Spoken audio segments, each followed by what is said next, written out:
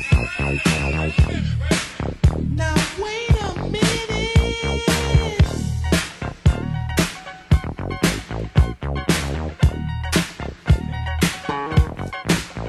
California knows how to party.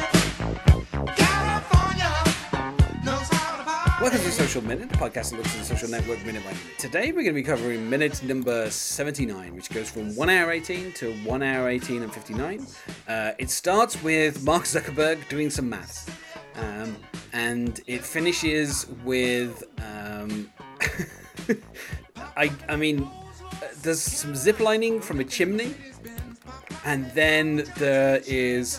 I think, is it in this minute that the chimney kind of collapses and smashes through into the patio furniture? Yeah, it's in this minute. Yeah. And then someone says to Eric, who is one of the interns who won his place, he says, "I'm okay." And Mark says, "You sure?" And that's where the minute finishes. And joining me to talk about today is Geoff. Hello, Geoff. Thanks for returning. Hey, thanks for having me. Yeah, so the first half of this is a little bit of, I don't know, just like a really funny gag. Mark had finished the previous minute saying, "Hang on." And then on a pad, he literally starts writing, and everyone has to kind of stare at him for like 5-10 seconds while he does this.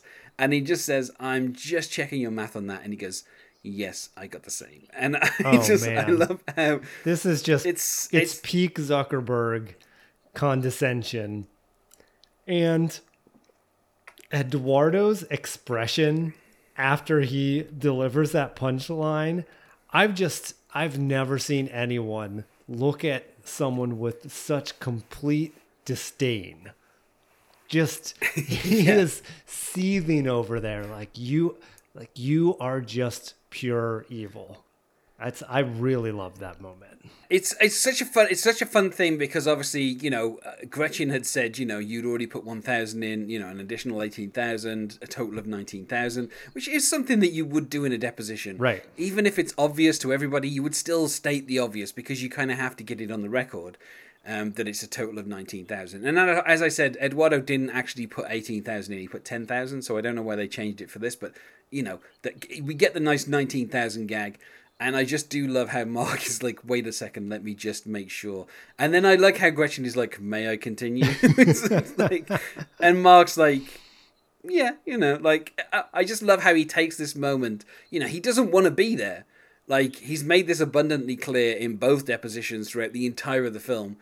So I kind of like how, as somebody who's basically being forced to be there, he's just taking this, like, step back and being like, well, if I've got to be here, I may as well just mess with them just for the sake of it. Like, just to kind of be like, yeah, I have to be here because I'm defending myself, but I don't have to enjoy it, and you're not going to enjoy my company. I'm going to take a shot when I can take a shot. And I kind of like how he sees this as like something where, if he wanted to, there's no reason why he can't challenge her maths on this. Like, that's something he can do. If the figures were a bit more complicated and she arrived at a certain number, then obviously he could also kind of question that.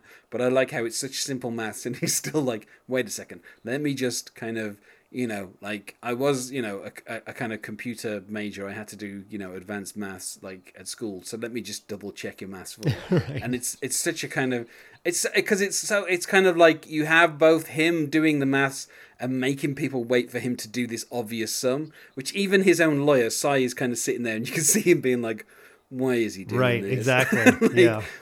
But at the same time, it's like, well, Mark is kind of almost saying, look, if I'm going to have to sit here and put up with all this, I'm going to take chances when I can just to kind of have a dig at somebody.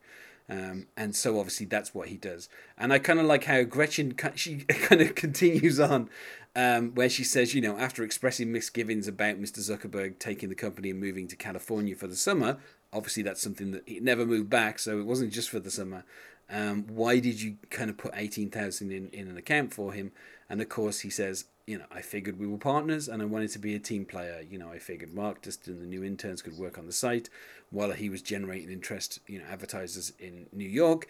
And, he was like, what can go wrong in 3 months? And then we get a classic Gilligan cut. As he's like, what could go wrong? Smash cut to zip line on top of a bungalow and people kind of jumping off it and getting into the pool. And I don't know, it's just kind of funny of like, what could go wrong, and then instantly this is what could go wrong. And so I don't know, it's kind of funny. I also like how we got this weird detail of Mark is in the pool videotaping it. Like, Dustin Moskovitz obviously is the person who is, taking the kind of jumping off the zip line. So he's kind of zip lining over the pool and then jumping down. This was something that they really did. They had a house on 819 La Jennifer Way. I don't know why it's called La Jennifer, but, there we go. And they had a zip line that was put onto a telegraph pole and went all the way across to the chimney over the pool. Obviously, the idea being that they would zip line down and then drop off into the pool. As the apparently they had regular parties at this house. They were kind of close to the Stanford, campus, and they had already expanded out to Stanford. So obviously Stanford people were on Facebook, so they would have Facebook invites that they would send to people from Stanford, and they would have them round to this house, which was 2,000 square feet on a 6,765 square feet lot. It had 4 bedrooms and 3 baths, and at the moment, it's now worth 1.4 million. And apparently, they would spend 3 days coding, and then they would have like a party for a couple of days, and then they would go back to coding, and they pretty much did that for the entire summer. There was a local newspaper spoke to the person who was in charge of renting it out to Mark Zuckerberg, who apparently was like the son of the owner. And he had gone round one time and someone had said, "Oh, you hear about the chimney?" And he was like, "What about the chimney?" And they were like, "Oh, nothing about the chimney. Don't worry about the chimney." And so this is a true incident, basically. Like, they did end up kind of destroying the chimney. Apparently, in the next minute, there'll be talk of how it's going to eat into the security deposit. But apparently, Mark Zuckerberg was able to kind of negotiate so that they didn't have to pay that much. They got the chimney repaired, and then they didn't lose that much of the security deposit on the kind of damage that had been done in the house. Apparently, the guy who owned this house also owned a number of other houses that he rented out to kind of startups like this. I guess the closest kind of equivalent that people would probably be familiar with would be Silicon Valley, where you have the house, that is there, where it has like a number of startups and that kind of thing. So apparently this guy would rent out these houses to people in Palo Alto for that kind of thing. So he was kind of known for doing this. So I don't know. I think it's funny that we go like, David Fincher isn't one for doing kind of like jokey editing, but I do like how Eduardo is like, what could go wrong? And then it's like, zip line from the chimney. Yeah. It's like it's such well, at least it's not raining, thunder and lightning, and then it starts to rain. But I think that it's wild that this ziplining stunt was a true incident, and maybe an early indication that this bunch of clowns are not the best suited to have control over a company that has so much influence over the world. I don't know, but the soundtrack to their shenanigans is also the payoff to our discussion from earlier in the week about California Uber Alles. So we get West Coast Pop Lock by Ronnie Hudson, and it's that's like California knows how to party. I wasn't familiar with this song. I was much more familiar with this as a sample in California Love by Tupac featuring Dr. Dre. So it was kind of fun to hear it in this scene. And I guess they just did a little, like, they put up on the whiteboard, think of fun songs that mention California. And these were the two that rose to the top. I'm gonna guess that they probably went with this over California Love, because I have a feeling the cost of getting California Love was probably way, way too high. Whereas I think the Dead Kennedys would probably let the director of Seven and Fight Club have California Uber Alles for a reasonable fee. And then obviously West Coast Pop Lock, again, because it's known mostly as a sample, you kind of hear it, and in your head you're thinking California Love, but obviously it's going to be cheaper than getting California Right. Love. So it's kind of like cheating a little bit. But I think the thing is as well, bearing in mind that this film finishes with a very expensive song, I feel like they were saving the money a little bit earlier on in the soundtrack so they could finish the end credits with a particular song. And obviously that band being extremely hard to get music from, it's kind of like, well, if we don't have California Love, we can at least have the song that's sampled by it. I don't know how much I would really expect a bunch of programmers in like 2004 to be listening to West Coast pop rock instead of California Love. Right. Like it makes more sense to me that they would listen to California Love than West Coast pop rock. But I guess, for the sake of the film, it doesn't really make that much difference because you get the words California knows how to party. So that's as much as you need to kind of hear. And if it's the sample or if it's the song sampling it, either way, it doesn't really make any difference. Like in your head, you're probably already thinking that it's California Love, even if it isn't. So it's kind of like a cheap way of getting California Love into the film without having to pay for that song.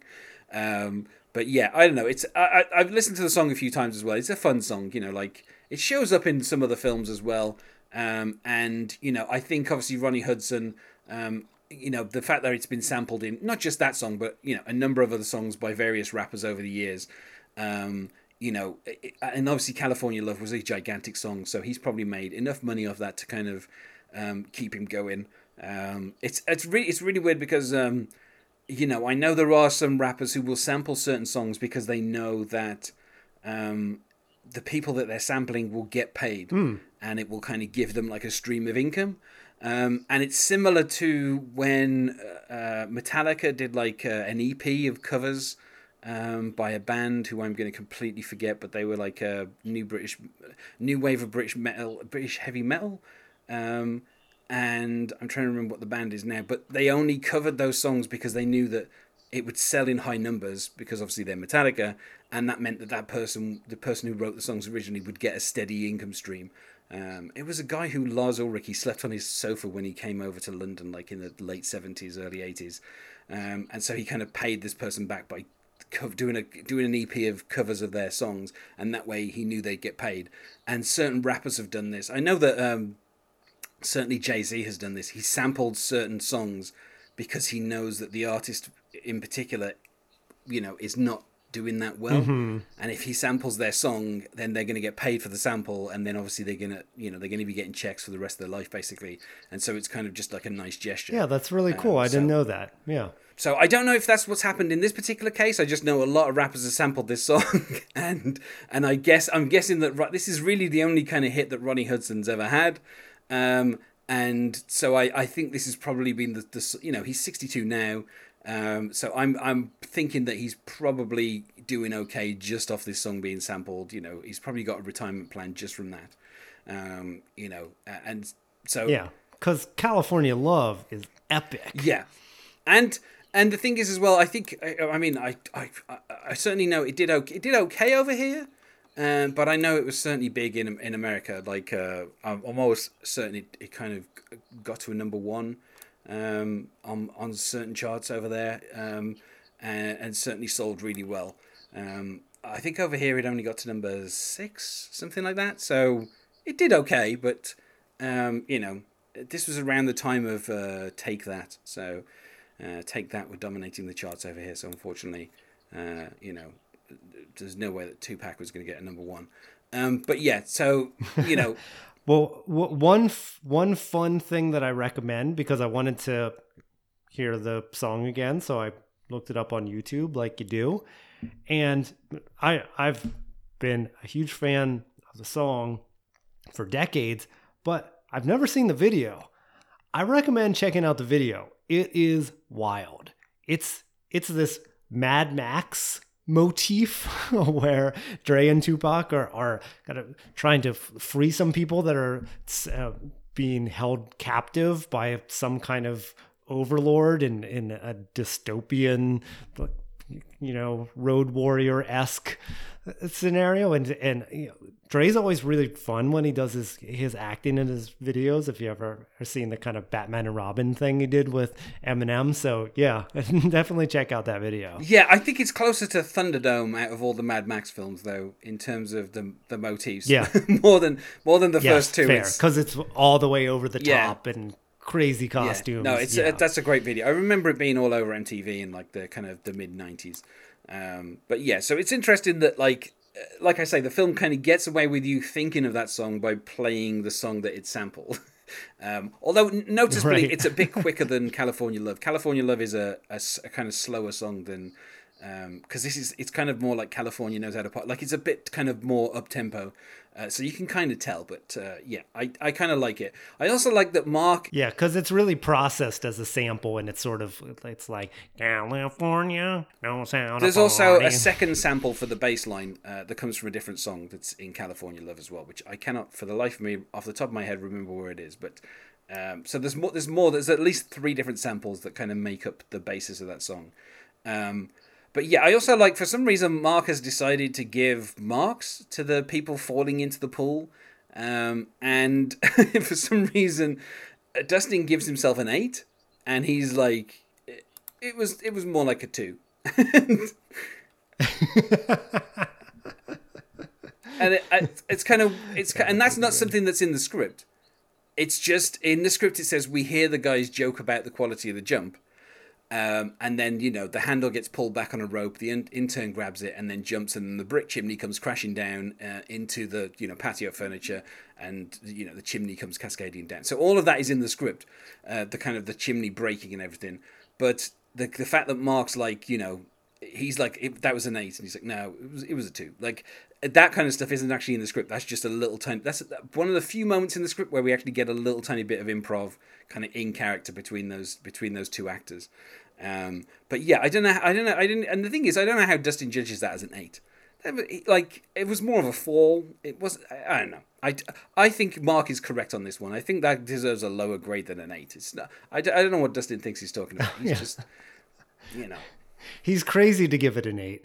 And really the last note that I had is how odd it is that when the chimney gets pulled down and then something flies down and shatters that patio table, and then the dude's sitting there reading a magazine, the patio table is shattered right next to him. He doesn't even flinch. Yeah, that is the second winning intern, Ian, he has a line in the next minute, which we can kind of talk about, because I am not a fan of his delivery of that line. But yeah, he doesn't move. I guess people are just used to crazy things around this house, so they don't kind of, they don't react to anything. Yeah, I don't know. It's kind of a weird moment. I also think as well, the whole kind of Eduardo's kind of woe is me speech, where he's like, I figured we were partners and I wanted to be a team player and I figured Mark and like all of that stuff. It's kind of like, we get it, Eduardo. We've had a little bit of this already, and we get the picture. You were in New York. You were trying to get advertisers. Mark was trying to, it's like, kind of giving him the 18,000. That speech is kind of a bit whiny, and then the fact it gets to the, how much could go wrong in 3 months. It's kind of funny that like we then get the Gilligan cut, but it's like, okay, Eduardo, we get it. Like, tone it down just a little bit. Like, there's no need to kind of wistfully look off into the distance and talk about how much you figured that we were partners and a team player and all that kind of stuff. It's like, it feels like we've got the point by now, Eduardo.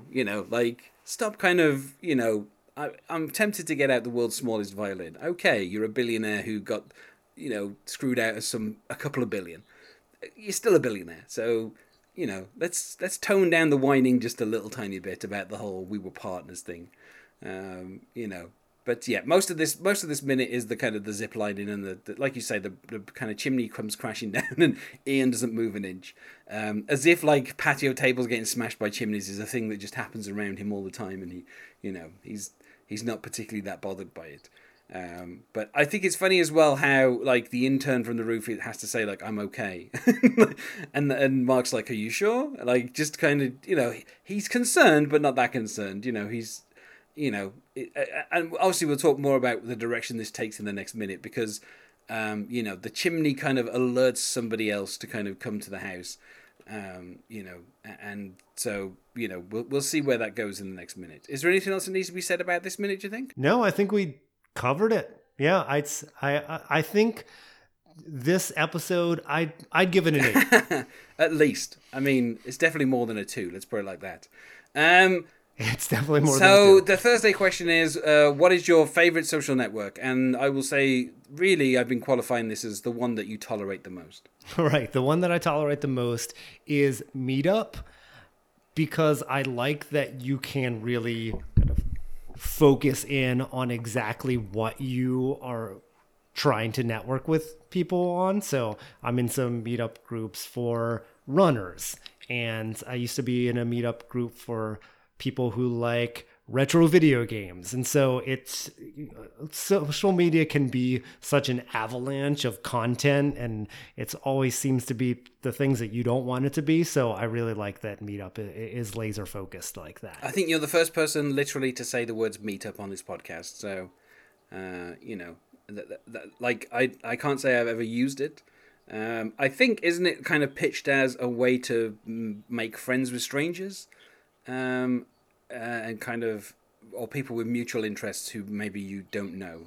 I think, is that, if I remember, that's how it was pitched. It's mutual interests, and yes, strangers, but it's more event focused. So it's okay, find all the people that have this niche interest kind of in your general area, and then that you would not otherwise necessarily have a way to meet, because it's hard to make friends as an adult, and we're very busy, and we're not just hanging around the pool and zip lining all day.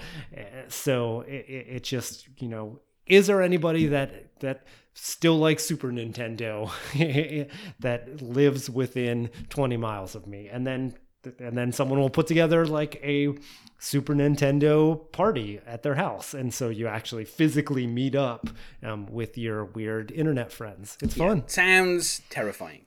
So let's go to plugs. Is there anything that you wish to plug? Sure. So Joe versus the Minute is in pre-production right now. And if you want to get news about that upcoming podcast covering Joe versus the volcano, you can follow us on Twitter and Instagram at Joe versus Minute. And you can find us on MySpace at myspace.com/The Social Minute, or on Twitter at social_minute, or on Facebook at The Social Minute Podcast. Thanks once more for being my guest here today. Thank you. And I'll speak to you tomorrow. Bye. Get up, get up, shake your booty and bust your soul. Get up, get up, shake your booty and bust your soul. Get up, shake your booty and bust your soul.